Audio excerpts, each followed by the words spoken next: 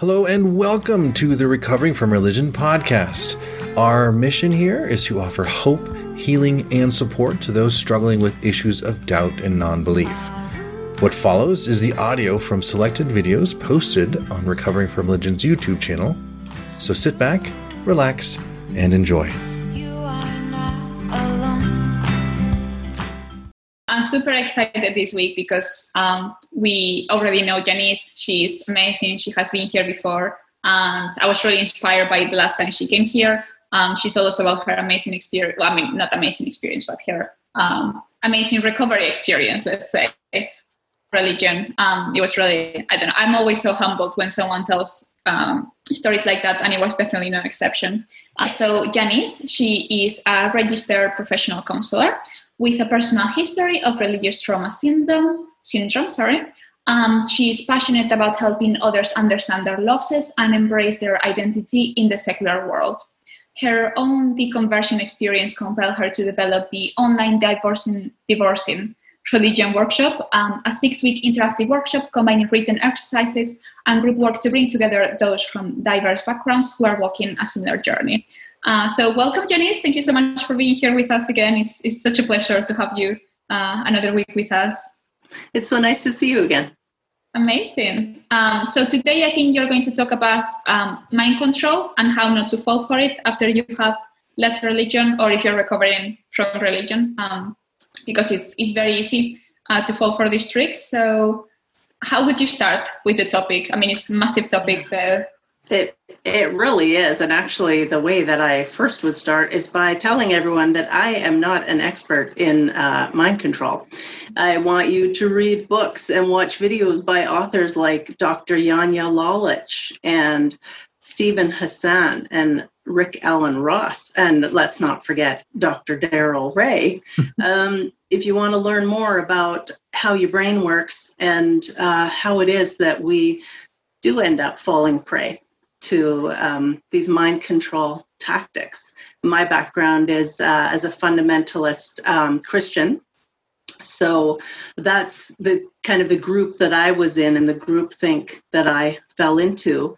And I recognized that authoritarian black and white type thinking, just because I left my religious group, that didn't mean that I left that type of thinking. That was harder for me to shake. And I had to do some research to learn about that. And that's why I wrote this particular module. It's the last module of my workshop, this one on not letting an old flame burn you twice. Mm-hmm. So how would you define mind control? Because it can sound a bit like, I don't want to say the word magical, but a bit like pseudoscience kind of thing. But there is a real tactics that cults, religions, and also other organizations can use to trick you. So how would you define it? Yeah, the way that I think best encapsulate it or has it reflects the most on the way that I think about it. I've got it written down here, so I'm just going to read it to you. When an ideology or a person fractures you at the level of your own identity, breaching or hijacking your values, beliefs, decisions, relationships, and behaviors to such a degree that a counterfeit identity is created. And that's what I feel like happened to me. So I'm second generation, born into religious fundamentalism. So my personality never did have an opportunity to develop my likes, dislikes, anything like that, apart from the very strong teachings of my church group and my parents. So I feel like that's kind of where things start. And also, of course, when you're in the group is having you filter all the information that you receive and the way that you perceive everything through the mindset of your religious group. So it really impacts your ability to think critically. You start becoming very defensive. You've got the cognitive dissonance showing up because we want to protect our worldview, especially when our identity is so closely tied in with our belief. Then it gets to the point that if anyone questions our belief, we respond very strongly because we feel that they're attacking our identity, because those two are meshed, our beliefs and our identity. So then we have cognitive dissonance coming into play. And so what we'll do to try and relieve that tension. So for cognitive dissonance, it's the mental conflict that occurs when your beliefs or assumptions are challenged by new information. And so you might reject the information outright, or you might twist that information, or you might try and trick yourself somehow into thinking, oh, well, there really is no conflict there. Those are just some of the ways that that we might try and deal with that. And as you probably know, it can be very hard to talk with someone who is in the throes of fundamentalism or fanaticism or extreme thinking about any ideology, not just religion. We certainly see this going on, unfortunately, in politics right now around the world and in your own country. And we see this, it's splitting families apart because people are connecting so closely with their ideology and turning it into their identity. And it always causes division. It sounds a lot like you're describing a cult, in a sense. I hear that from what you're describing, a lot of the folks I've been listening to and supporting over the last several years, many have backgrounds come from a cult. Well, definitely, I'd say high control groups. Different experts have different thoughts on what makes a cult. So some say that it can't, if it gets too large, it can't be a cult. But I tend to think that, a cult can be as small as a family, or it can be as large as many millions of people. If it's a high control group that's trying to control you. I wanted to make sure that, or point your viewers to Robert J. Lifton. So he's deceased, but he wrote 8 criteria for thought reform. And he did his studying based on, he was a psychiatrist, I believe. He did his studying based on prisoners of war from the Korean War, and they had been just brutally indoctrinated in the prisoner of war camps. And when they came out of those camps, they were not the same people as when they went in, and some of their thinking was very distorted in comparison to what it had been. So Dr. Lifton came up with 8 criteria for this thought reform. And the first one he talks about is information control or milieu control. So the group, the person in charge, they want to be controlling your environment, what gets into you. They also are concerned with mystical manipulation. And this is something that we actually see in churches as far as them trying to make things appear quite spontaneous, but they're actually very planned. So if you think back to just about every worship service you ever attended, there's mood lighting.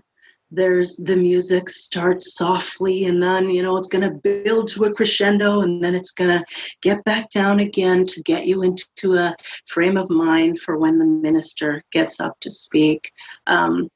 There are other things done to almost alter your consciousness, say speaking in tongues. That was a very big part of my church experience.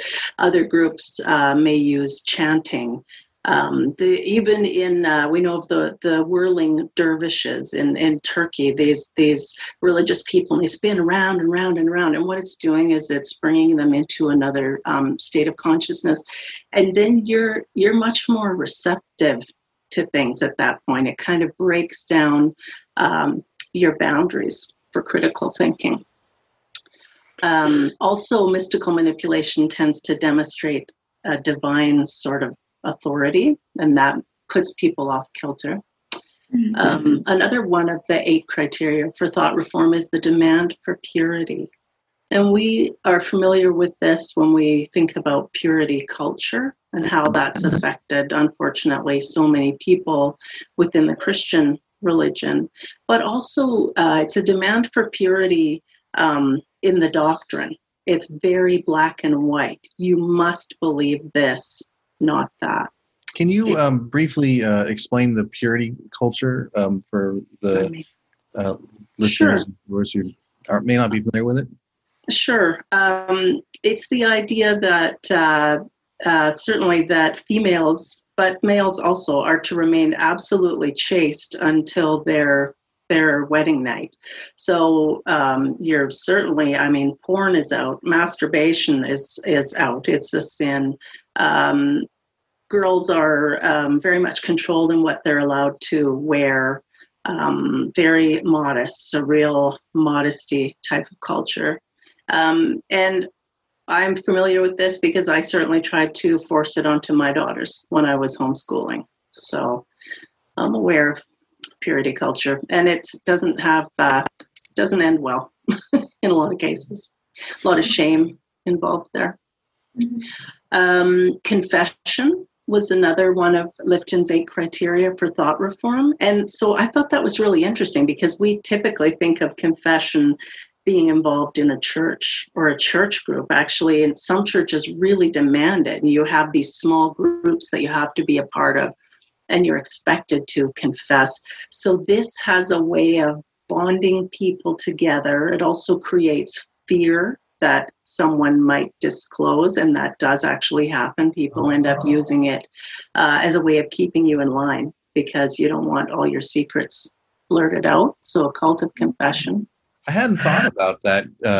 The fear of, I just assumed that people went into these confessionals trusting the priest, but I could see that after a little bit, there may be this concern, oh crap, the secret is out there.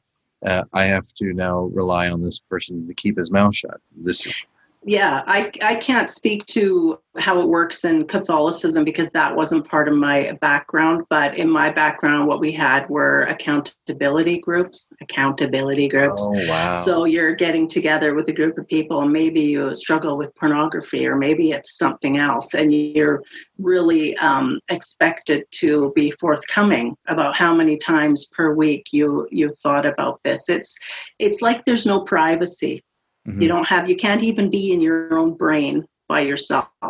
And that does something to you. Yeah. Especially if you have this omniscient ghost just kind of seeing every thought that you have, nothing is private. Absolutely nothing is private. I didn't really think of how impactful that was to me when I was going through it. But I absolutely can see it afterwards, that how creepy it is to never have a private moment. Oh, and one thing that I run into a lot with my clients who've come out of fundamentalist Christian backgrounds in particular, who have had this type of experience where they're not allowed to keep anything to themselves. Their parents have to know everything. The pastor has to know everything. These people, and myself included then, sometimes you go on to become someone who overshares. You share too much. So you're in a completely secular environment. Maybe you're starting a new job or whatever. You meet someone, you're just prone to blurting all sorts of things out because you haven't developed that social, the social cues there that kind of let you know you don't have to share everything, and not everyone is safe to hear everything that you might want to share. So that's a real learning process as well. A lot of people can relate to that. So he talked about a sacred science too, Lifton did. And that's where he's talking about doctrine being the ultimate truth. Doctrine or the ideology, whatever group you're in, being the ultimate truth. There's nothing that could be higher than that. And of course, then the person who's dispensing that truth to you, you're viewing them as God's mouthpiece. It really puts them in an unfair position of power over their group and over the congregation. Amaya, I'm worried I cut you off. Were you having a thought there? I didn't want to interrupt you, but I was wondering, how can you identify when maybe an organization that is not a religion is trying to manipulate you in similar ways as your religious group did, but maybe not exact subtle. So I was wondering if you could give us some tips or some sort of like red flags to identify if we feel like something is wrong, but we're not fully sure with a new organization maybe trying to control us? Yeah, there are tactics that different high control groups like to use. So in churches, a really common one is what we call love bombing. And so because you're new there and they're excited to have you there, you're a potential convert, a potential member, they will show such an extreme interest in you. They're so excited to be with you, and they want your phone number, and they want to invite you to this meeting and this outing, and just really kind of an overwhelming interest in you that is strange, because these are people who don't know you. Maybe a lot of intense questions, probing in ways that they don't have the right to ask you that. That's actually none of their damn business, whatever it is. But that can also be something that goes on. I like people to trust their gut. I do feel like we can often tell if we walk into a situation, like have your guard up. Right? You don't want everyone to have such intimate access to you. But the problem is when we come out of a group like that, we already have that feeling of familiarity in the community and we long for it. And so then we're kind of ripe pickings for another group.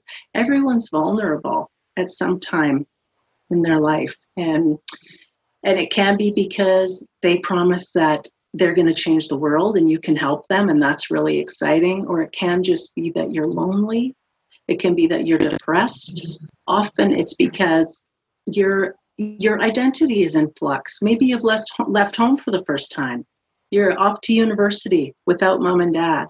Or maybe you've become a widow, or you're divorced. You've moved to a new town. These are all things that leave us vulnerable because we don't have a social support network established yet. Also, of course, people who've been traumatized, and there can be a real neediness there, like they have genuine needs as they're trying to get their feet back on the ground. Churches are famous for hosting AA meetings, right? It's a great way to get new converts, is to hold those meetings in churches. Yeah, and those tactics are also used by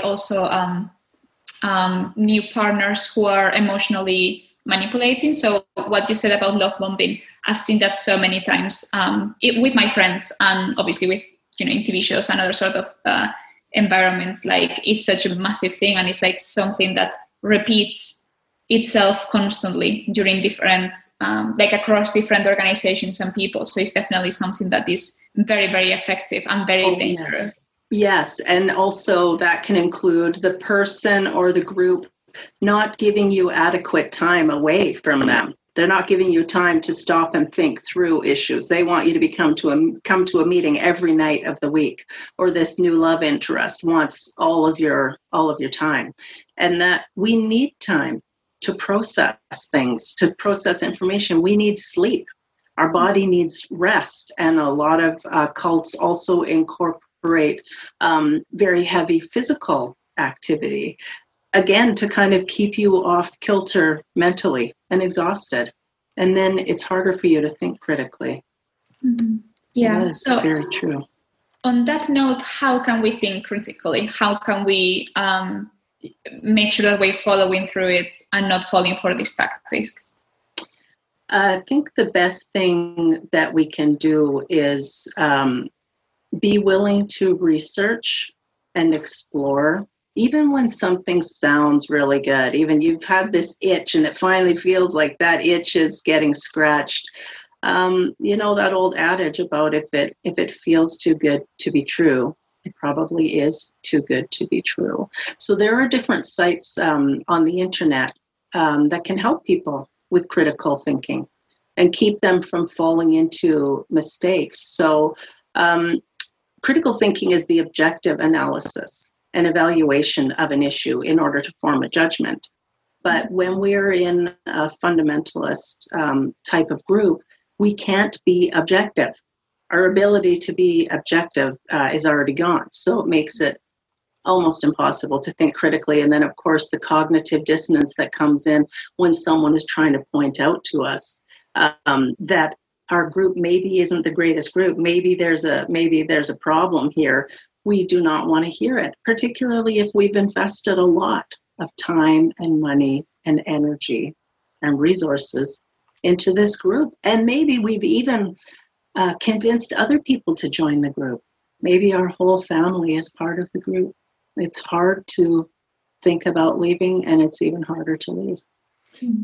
It seems like from my own experience and some of the stories and studies I read that being in, like what we talked about at the beginning, being in a church service or religious service is almost designed to hijack our critical thinking, or maybe not almost. It seems and is designed to hijack our critical thinking skills to sort of, it seems to put that part of our brain to sleep and allows others to inject their own thoughts and ideas into our head. And it seems like it's the used time, like every Sunday you come here and go through this, as well as love bombing and several other tactics too. Oh, yeah. And doing things like when we are singing together with other people. So it doesn't just happen at church. It happens at sports games.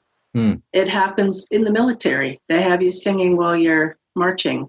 There are different events where people will be singing together. It's a very, very bonding activity because singing actually can be quite emotional. And when you're all singing together the same song, it really can be very stirring for us.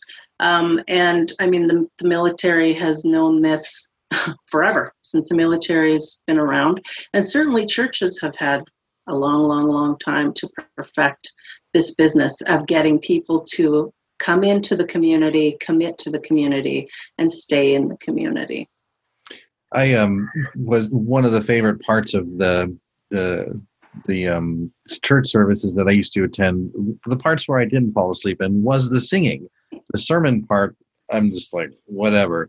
But the parts that I actually loved the most was that singing. Like the sound would kind of just reverberate through all of my cavities, and it just would have this euphoric feeling. And I loved coming back every Sunday to get that feeling again. Something I couldn't do on my own necessarily, but it took this whole group to provide this really unique feeling.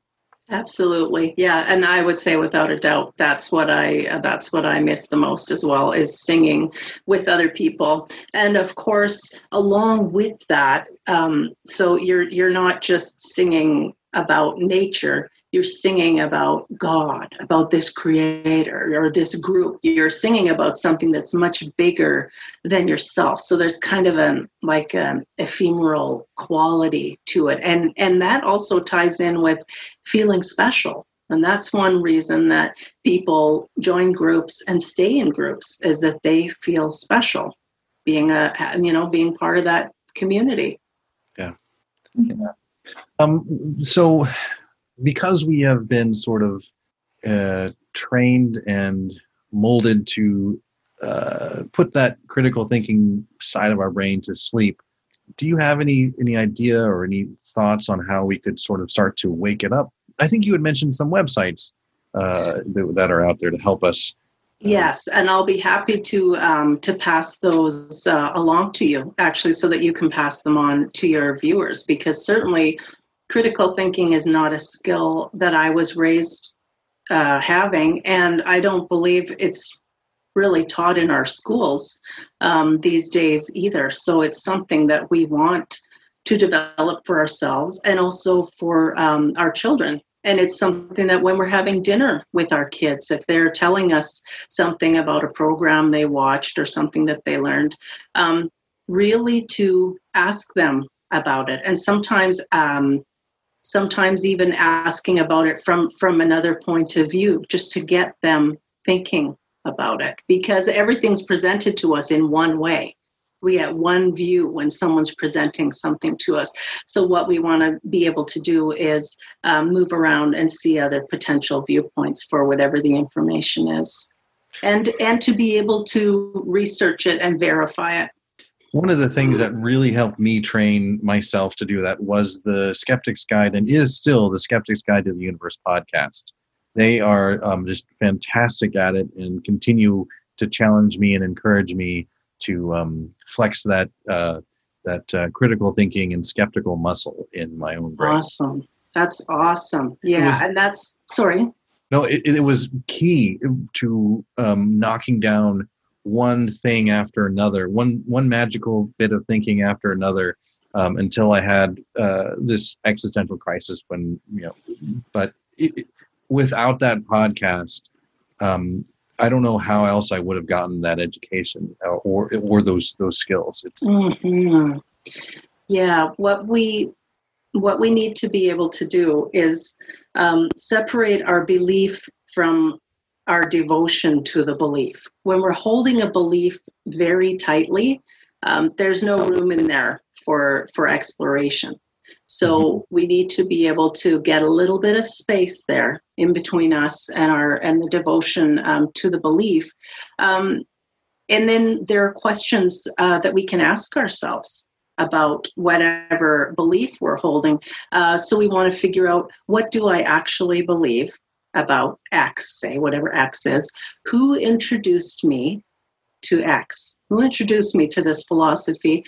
What was their relationship to me? Because if it was a parent or a caregiver and I was a child, I did not truly have a choice. I just would absorb the information. I want to please my caregiver, my teacher, whoever it is. So what was their relationship to me? How old was I? And of course, we do want to determine, is X true? Is it verifiable? So, and when we find ourselves really attached very firmly, like strongly, passionately defending an ideology or a belief, it's time to examine our attachment to that belief, because it might mean then that it's something that is meshing with our own identity, or we're having enmeshment with that belief. And then it's going to be really hard for us to think critically, because again, we feel like we're being attacked rather than that the belief is just being questioned. So, and that can happen in any sphere, any belief that we have. So we want to be aware of that. I see that a lot too when certain religions are challenged, and they folks react in a very hostile way oftentimes, and it seems like it's way of excessive to what the initial attack was, and I think that's kind of an indication of you're challenging my deeply held belief. I don't want to think of it another way. So let me bite you so you don't come back and do it again. And I think the same thing kind of goes along the lines with the blasphemy laws that are all across the world in several different countries too. The whole concept of blasphemy. I think ideas should be challenged and dumb ideas should be made fun of. And nothing is really off limits within for adults to be challenged and discussed. And so I'm not a fan of blasphemy at all. Of course. Well, it's that mind shift is a shock to people, to those of us who were raised in fundamentalist groups and homes, and it was demanded of us that we be ready and willing and able to give a defense for our beliefs. So we had to know, we really had to know, okay, well, the Bible says this and my pastor says this. So we're not necessarily thinking about what we think about it. We just know what's been told to us, what we're supposed to think about it. So then to wrap your mind around being able to question your own beliefs, being able to question the beliefs of other groups and religions. I mean, religion is certainly a sacred cow, and I mean, I think it needs to be slaughtered. And that's not a real popular opinion in a lot of places today. Can you talk a bit about how fanatism is related to fundamentalism and mind control? Because I'm sure I think fanatism is often used to recruit more younger people, maybe. So I feel like it can be more dangerous and more like preying on the most vulnerable people again. So Right. Yeah, great question. So fundamentalism and fanaticism, they're not identical, but they are very closely related. With fundamentalism, appealing a lot to folks who are seeking security. So they're looking backwards wistfully, hearkening to some whatever idealized version of the past that they'd like to see restored. Makes them feel kind of safe. But fanaticism does appeal more to youth because they're seeking drama and action. But both of those groups, when they get in their echo chambers, just hearing the same things from their people, it makes them avoid critical thinking and what actually relates them. Because you can have a Saul to Paul experience, but you can also have a Paul to Saul experience. So fundamentalists, they can't be convinced, but they can be converted. They can be converted over often to an equally extreme opposing view, because what relates them is their passion. Their passion for it. They have to be passionate about something because they're often uncertain of their own identity. And that's when we're having that identity crisis, we gain confidence by believing in something that seems sacred to us. Any cause can become a holy cause, and anybody can become a defender of a holy cause. But the danger then is that we stop seeing the humanity of people who don't believe that. And we can start finding cruelty as acceptable for people who don't toe the line, who don't hold that view. I went on a little bit of a rabbit trail there, but hopefully that answered some of your questions.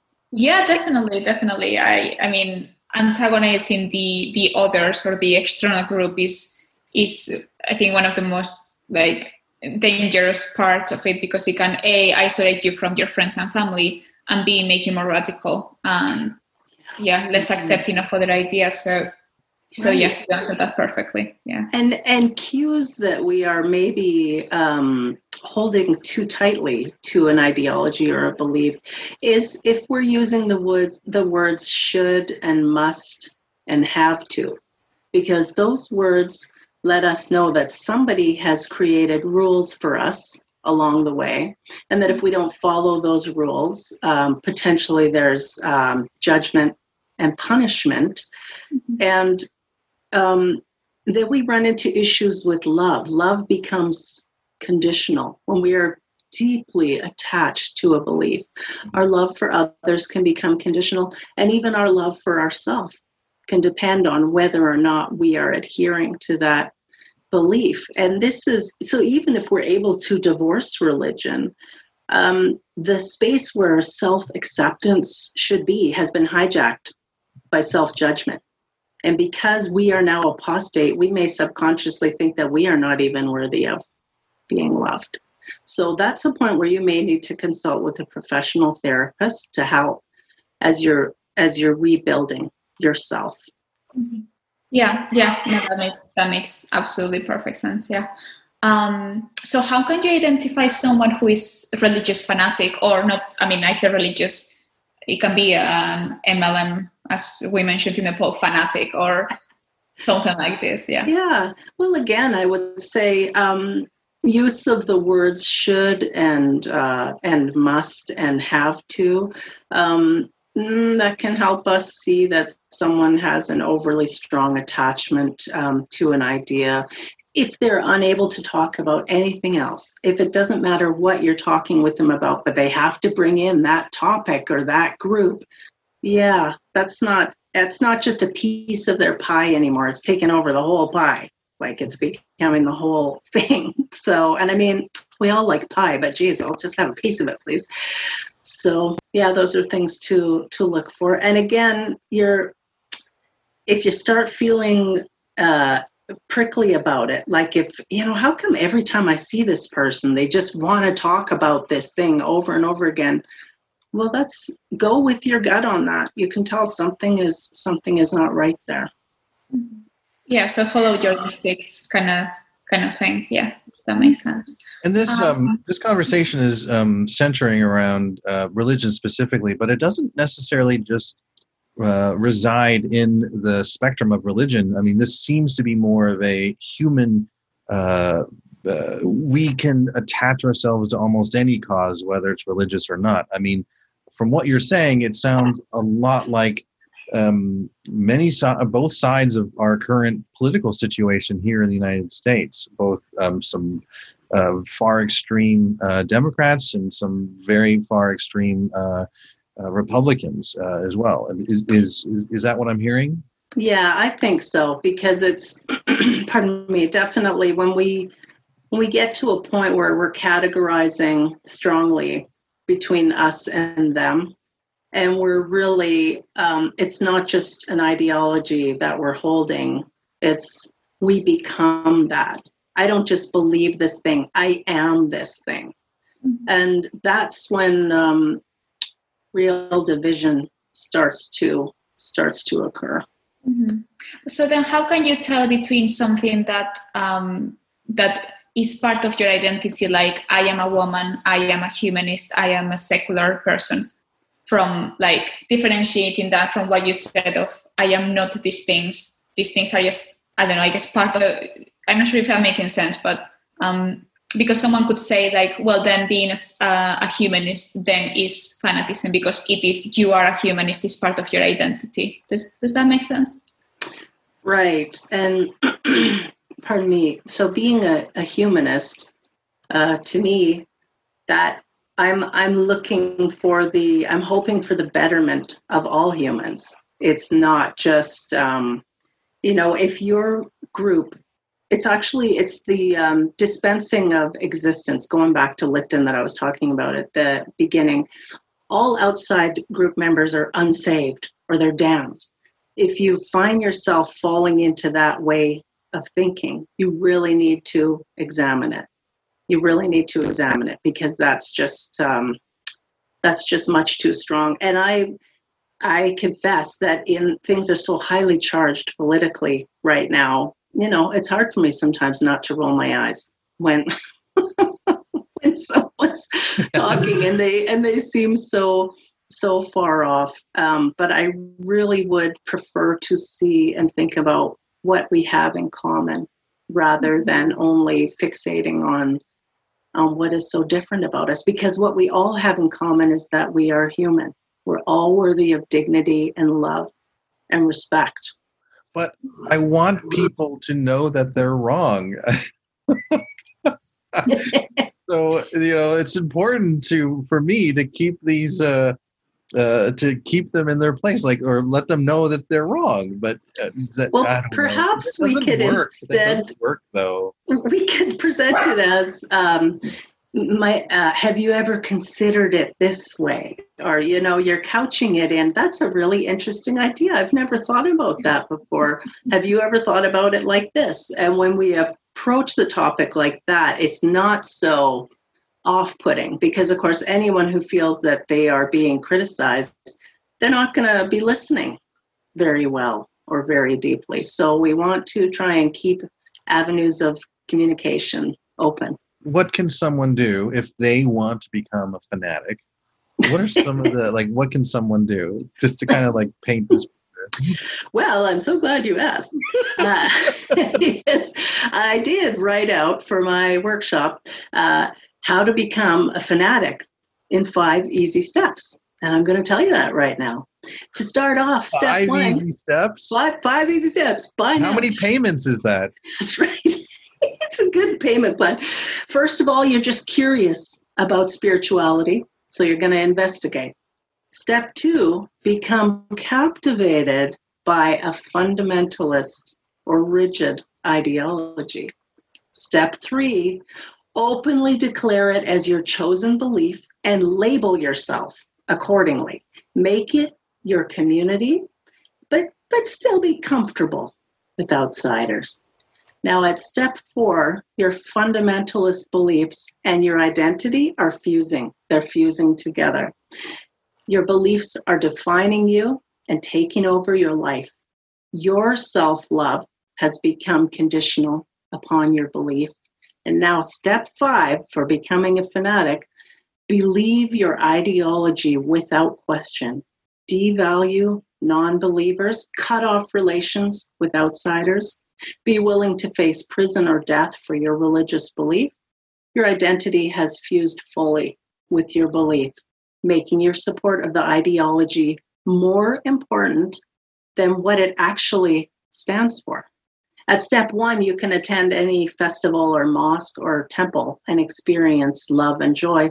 By step 5, the religion itself has become more important than the God it promotes. So that's your 5 steps to becoming a fanatic. Well, that sounds easy enough. It was for me, I can tell you that. I wasn't even aware that it was going on because I was so steeped in it, having been raised in it. It never really crossed my mind to question it. My parents believed it. My friends believed it. The people that I respected believed it. I didn't think that I was a fanatic. Now I'm on the other side. Boy, yeah, I have a very, very different view of it. And it's all about the levels of attachment, how strongly attached we are to an ideology. Yeah, I was talking about this at a support group meeting just last week, too. I've been a non-believer for 10 years now, and, kind of just went through the whole process of rediscovering myself and rebuilding my worldview. And I couldn't really see into my past as objectively as I thought I could have at that time. But the further and further I get away from that initial rebuilding process, the more and more I can see how fanatical I was in the past as a young child and a teenager as well. So the whole my whole view of my own upbringing and the way I behaved and thought has completely changed over the last few years as I re-examine it. And yeah, it was surprising to me. Like when I saw it, I was shocked and had to kind of sit back for a little bit and really think: is this true? Am I just wanting to pity myself? But no, it was crazy to see how fanatical I was back then. Well, and there's nothing like believing that people are actually going to roast in an eternal hell forever and be tortured and tormented. Boy, that gives you like a pretty strong impetus to actually get out and trying to proselytize people when you truly believe that. But I haven't really found anything else besides that's been quite so motivating. So yeah, I understand it. And people when they get to the point that they recognize they've swallowed the Kool-Aid or they have been duped, they have spent much of their life in a belief system, or they've spent thousands of dollars, as in the case of multi-level marketing, or maybe they went to Bible college. There's an anger that comes after that. And people who've left are very familiar with this anger. So it's normal to feel angry, but if we stay angry, we're still allowing that group or person or ideology to have a large measure of control and power over us. Yeah. So I want people to be able to identify that anger, recognize why they're angry, and then do their best to be just moving on in life. Yeah, I can totally identify with that anger. I was very angry when I came out of it. And it was, when I identified what the source was, it was because I felt lied to. I felt betrayed. But I couldn't blame anybody. I couldn't blame my parents because they were just doing what they were taught. I couldn't really even blame my pastors, but it was just the system. And I can't waggle my finger at the system or yell at the system or anything like that. But what was kind of neat is that once I got over that specific anger for being lied to or betrayed, I got past that, and the anger was still there, but it was no longer towards my own past. It was more towards the present of what religions are trying to do now, both to stay relevant and to weasel their way into my own life. Mm-hmm. And so it became, I feel, slightly more healthy anger than it was before. Mm-hmm. Well, if I'm thinking of it in terms of a picture, it's like I have these huge rocks tied around me that are really holding me down, and the rocks are my anger about what has happened or what's been done to me. I want to be able to untie those from me as fast as I can and as soon as I can, because I want to be able to run forward into my new life, the life that will be the life that I choose, the life that I make for myself, and I want to be unencumbered by that anger. So you had, backing up slightly, you had talked about multi-level marketing. How, I was a part of, I feel so embarrassed to say this, but I was a part of a few multi-level marketing. I was an entrepreneur. Oh, Amaya, don't give me that face. I mean, I'm not judging you. It's just that I didn't expect it because they typically approach women. So I was not expecting you to be part of one of them. But I mean, of course, anyone can fall in their manipulation tactics. It's there's no shame in that at all. Yeah, I was primed for it. I am an entrepreneur. I started several businesses, and I thought, hey, I got this, knowing full well that the math doesn't work out. But I saw that fanatical type of behavior, and I felt so like the stadiums that they would fill with this, like the conferences we'd go to, and the stadiums they'd fill. I felt so uncomfortable in there because so many of the tactics they used in the multi-level marketing was what I experienced in church too. It was incredibly similar. And I felt uncomfortable. I'm I don't want to, I've been down that road before. I've been hurt by this same sort of treatment or method before.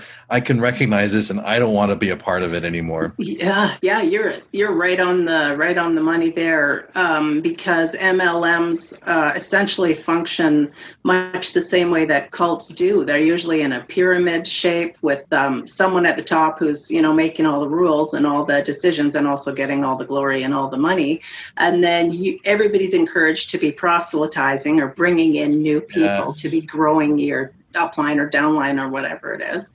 And then there's a sense of community, and it's very rah. It is high pressure, and you're expected to be bringing up these MLMs, multi-level marketing groups, in every conversation that you have. Are you in the grocery store talking to the cashier? Well, you can tell her how she can better her life by using this product and selling this product. And MLMs are hugely popular in churches. They burn through churches. And it's actually quite unfortunate because they also destroy relationships. But the way that they attract a lot of religious people is by promising that if you are successful enough, which of course you will be, selling our fantastic product, you won't have to work anymore. You won't have to do any more work. You can do full-time ministry. And are you not holy enough? Why would you not want to do full-time ministry? So that's how a lot of young people unfortunately get sucked into MLMs because they never heard of them before. They don't know. Yeah. Yeah, I was one of those dicks that would message folks on Facebook hey, how you doing? Oh my God. I'm doing great. Thanks for reaching out to me. Yeah, you need any XYZ? I got him. You come to me. You want to make some money? Oh my God. Thankfully, I was in MLMs before there was Facebook or even before there was internet because I'm that old. But we did, Amway, Jewelway, Bytron, Juice Plus, and we never got rich from any of them, but we kept trying. I don't know how many people unfriended me because I did that, but they were absolutely in the right to do so. So, What's next? What do you want to talk about next about this? Well, I wonder if people are wondering if they're still displaying fundamentalist or rigid thinking. This might be something good to talk about. Are you still categorizing between us and them in any part of your life? Are you characterizing others as being all the same and only characterizing them by their negative traits? Oh, like a stereotyping a group of people. Mm-hmm. Whether it's by political affiliation, religious affiliation, even non-believers can fall into this trap, it seems. Oh, yeah. Yes, by saying they're all the same. They're all alike. Are you avoiding or rejecting information from those that you disagree with? Or if you think that their information might possibly poke a little hole in the armor that you have on. And I got to tell you this funny story. So when I was still married and we were living on the Bible college campus, a very conservative school, and I heard an article or read an article about this thing called a God helmet, and people would put it on and it stimulated different parts of the brain, and it could made some people have some kind of spiritual experience, like they felt that God was in the room. And I read it to my husband. I was just horrified. I said, what do you think of that? He said, I think we're going to get rid of that magazine and never talk about that again. So that goes along with what I just said. If you're avoiding and rejecting information from those you disagree with. What if the information that is coming, they say that they're fair and balanced? I mean, how do you deal with that? I'm kidding. That was a reference to Fox News. Oh my God. Yeah. See, I don't watch Fox News. I'm Canadian. Yeah. Do your research for sure. Are you failing to consider points of view that are different than your own? Are you disapproving and disassociating with those outside your beliefs? Sometimes I confess, I go through my Twitter feed and boy, I just have a lot of people who are pretty down on religion and a lot of hardcore Democrats in there. I don't have too many other voices, but I mean, you're allowed to choose who you want to have. But I think it is very important, like you just brought up Fox News, not a bad idea every once in a while to tune in and see what they're saying.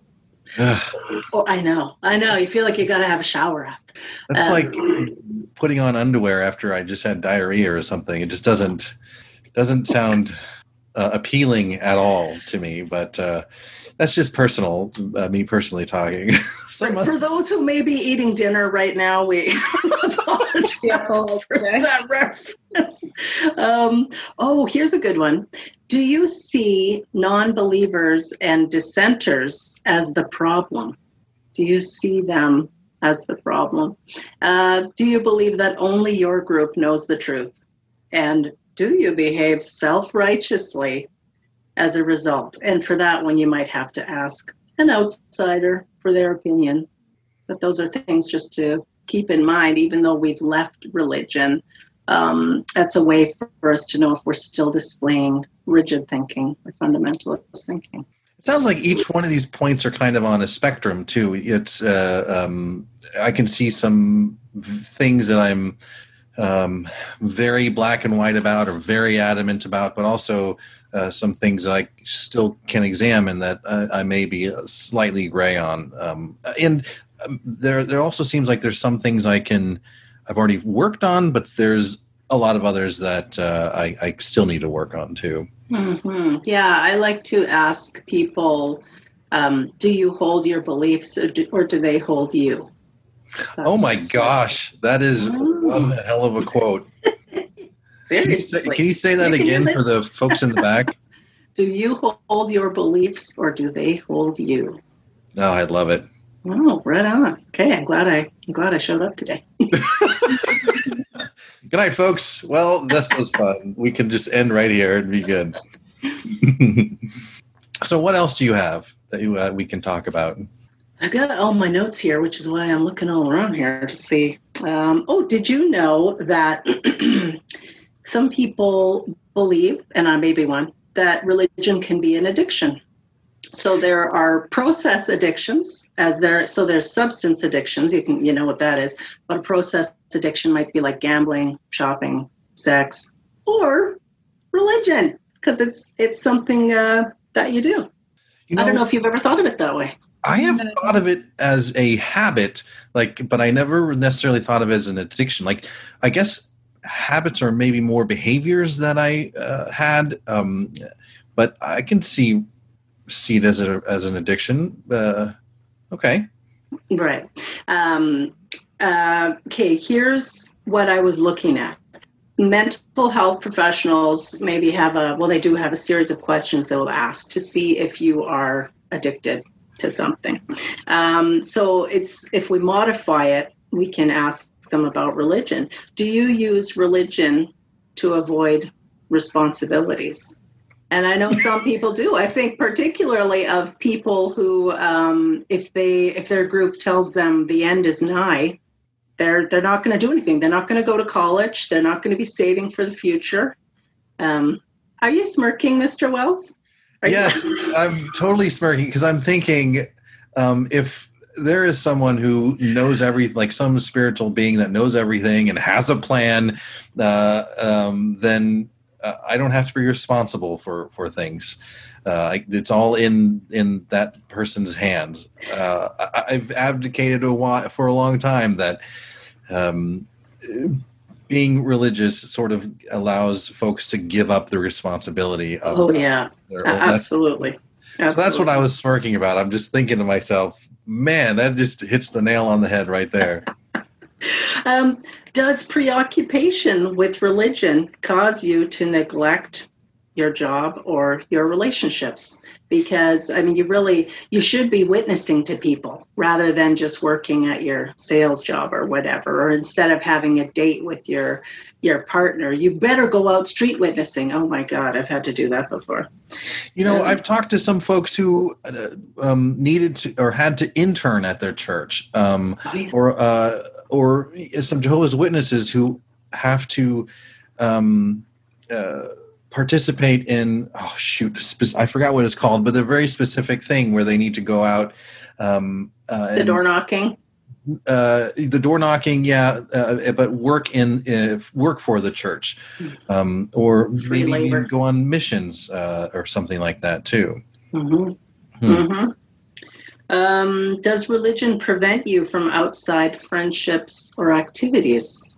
I think for a lot of people it does. Has anyone ever told you that your religious devotion is extreme? And if they have, you've probably taken it as like a compliment. Do you get defensive when questioned about your religion? So that, I mean, certainly if I was drinking a lot and someone was questioning me about my drinking, I would feel defensive about it. And, maybe if I'm going to church 5 nights a week and a non-religious friend questions me about it, I might feel defensive about it. Do you give more time or money to your religion than you can afford? And I know people who definitely do that. There is one parable that in the Bible that started to bug me when I came out, and I think it was related to this. There's a parable where there's a wealthy man comes into this temple, drops, a couple hundred, it wasn't bucks back then, but a couple $100. And then there was this poor woman who puts in like 2 pennies or maybe $1 into the offering thing. And I think Jesus said, like, that woman is so much better than the rich man because she gave all that she had. And I don't see that as a very good lesson to teach other folks. Like, you've got there isn't a sky daddy that's going to take care of you. You've got to take care of yourself. And if you're giving everything to the religion, it just is going to tie you in and lock you into that, and you'll have to become dependent on it. And so I hate that parable. It's just an awful lesson in my opinion. Yeah, it's a lesson on fanaticism, actually. Yeah, you give every single thing you have, so you have nothing left. That doesn't sound too wise. Yeah, for sure. I did just want to backtrack there when I was talking about process addictions. I don't want to include sex in there because I don't believe that as an addiction. But gambling, I would say, definitely could be, and there are other things too. Yeah, so that's just about it for me. I have some quotes that I thought your viewers might enjoy. But you had the best quote already. Can it possibly get any better? I know, and that was quotes last time that you met with us, and they were fantastic. They were just great quotes. So hit us. What have you got? All right. This one's by Aldous Huxley. Oh. One believes things because one has been conditioned to believe them. I feel that is the truth. And then one by one of your former presidents, JFK. Conformity is the jailer of freedom and the enemy of growth. And I love that one because my whole life was about conformity. I'm not going to Can conformity. you repeat it again, sir? Sure. Conformity is conformity is the jailer of freedom and the enemy of growth. And that's by JFK. You said one of our presidents because you are in Canada. You're in. Yep, I'm Canadian. Yeah. You're our cool neighbors upstairs. Well, thank you. We're trying to keep our cool, but you guys are making us nervous. Oh, here's another good one by a person named Evita Ochel. And she said, until you realize how easily it is for your mind to be manipulated, you remain the puppet of someone else's game. So it's important for us to realize all of us, every single one of us, we can be manipulated because we are all vulnerable at some time. So please don't look at others with judgment. If you see either that they are in a high control group or they've come out of a high control group, they don't need your judgment. They need your compassion. Awesome. Janice, thank you so much for sitting down and talking to us. This was great. I think I'm lucky because I feel like I've got a little bit of therapy out of this too, just being able to examine some of my own behaviors and my own thoughts and to become better because of it. So thank you so much for sitting down with us again. It's been a real pleasure. Thank you. We have got some questions for you, and we also have some resources to provide for folks as well. They'll be in the chat in a moment, and we'll also have them in the video description. But just like last time, Janice, we have a hangout afterwards. Would you mind sticking around for a couple of minutes to talk with some folks? I would love to stick around, but I have to turn off this light that's shining on me because I'm about to faint. It's so hot in here. Oh, baby Jesus in a race car. It is hot, hot, hot in Canada today. Baby Jesus in a race car? You never heard that one? I have never heard that one. I know what his car number is. It's 666 on his car number, right? Okay, I'm melting here. All right. Feel free to turn the light off, but we've got some questions for you. All right. Maya, would you like to start us off? Yeah, if I don't keep cutting off, yeah, sure. So the first one is, what is wrong with accountability groups? Being a newish vegetarian, I found accountability within a vegetarian group to be very helpful. Right. So I have no problem with vegetarians or even with vegans. I have some very good friends that fall into those categories.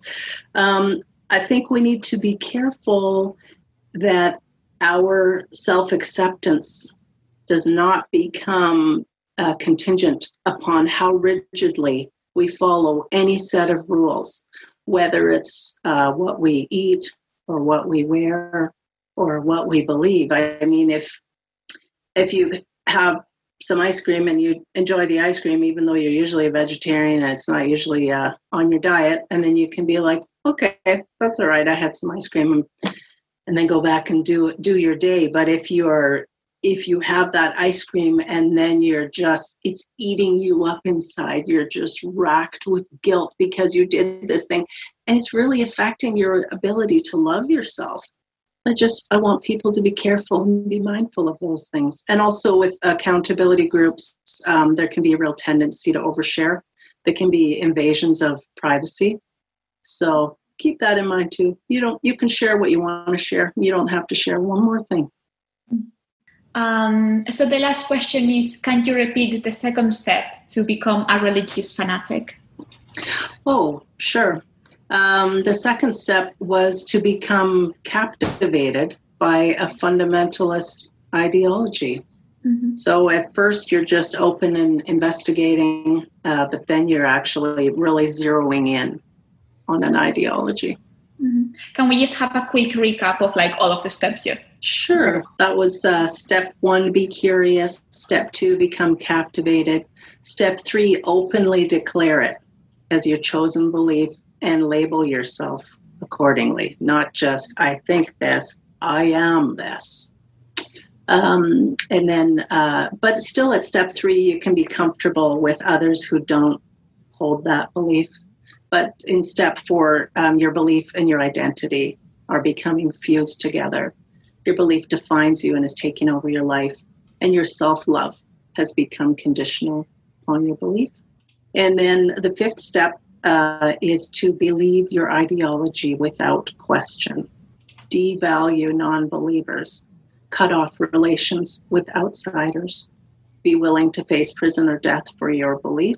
Mm. Your identity has fused fully with your belief, making your support of the ideology more important than what it actually stands for. Thank you so much, Janice. Well, you feel free to turn on the fan and turn off the light and cool down some, because we're going to talk about next week's RFRX, and we'll also hear from our executive director as a kind of a closing message. So you've got some time to cool down. Okay. Thank you. You're very welcome. Yeah, thanks again. All right, ladies and gentlemen, so that's going to conclude our RFRX for today. We want to talk about next week's RFRX.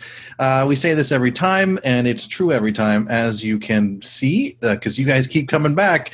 It's going to be a great one.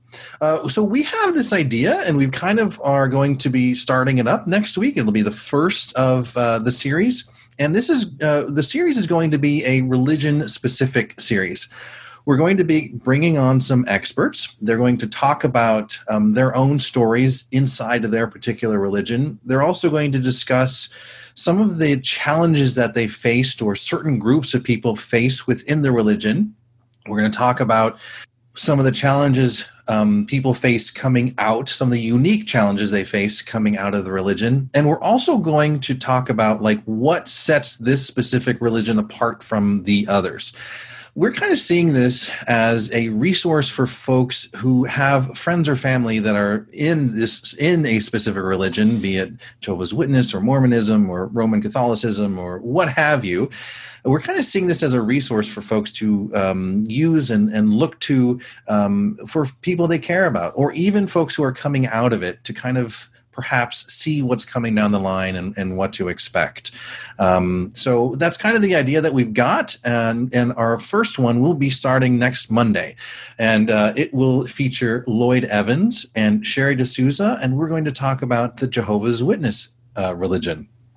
So I'm actually kind of excited about this, to see how it goes and to see kind of if it's helpful for others in the future. We have a couple more of these planned down the line. I'm not going to tell you which ones they are yet. You'll just have to keep tuning in, but we've got a couple more, and I think they're going to be good. You want to tell us, Amaya, about the previous RFRX recordings and such? Yeah, sure. So as we have said before, if you want to rewatch any of our previous RFRX sessions, all you have to do is go to our YouTube channel, which if you give me a sec, I will link it in the chat. I'll take care of it. All right, perfect. And if you want to send us any questions, any feedback, anything that you feel like we should talk about more, anything that you think we should change, just let us know in our email address. That is rfrx@recoveringfromreligion.org. Recovering from Religion is a nonprofit organization whose mission it is to provide hope, healing, and support to those struggling with issues of doubt and non-belief. Hope, healing, and support is waiting for you on our website, recoveringfromreligion.org. There you can speak or chat with a trained agent who will work with you through your struggles and doubts or to help find resources that may work for you. You can also find local Recovering from Religion support groups in your area for the long-term recovery work. Resources specifically curated for those struggling with doubts, disbelief, and trauma can also be found on the RFR website. To connect with a secular therapist in your area, go to seculartherapy.org and create an account. If you'd like to support the work that RFR does, you can donate or sign up as a volunteer on the Recovering from Religion website. It's also a big help subscribing to the RFR YouTube channel, our blog, or following us on Facebook, Twitter, and Instagram. Questions, comments, and suggestions can be emailed to us at rfrx@recoveringfromreligion.org. Thanks for tuning in, and we hope you'll be with us next time on the Recovering from Religion podcast.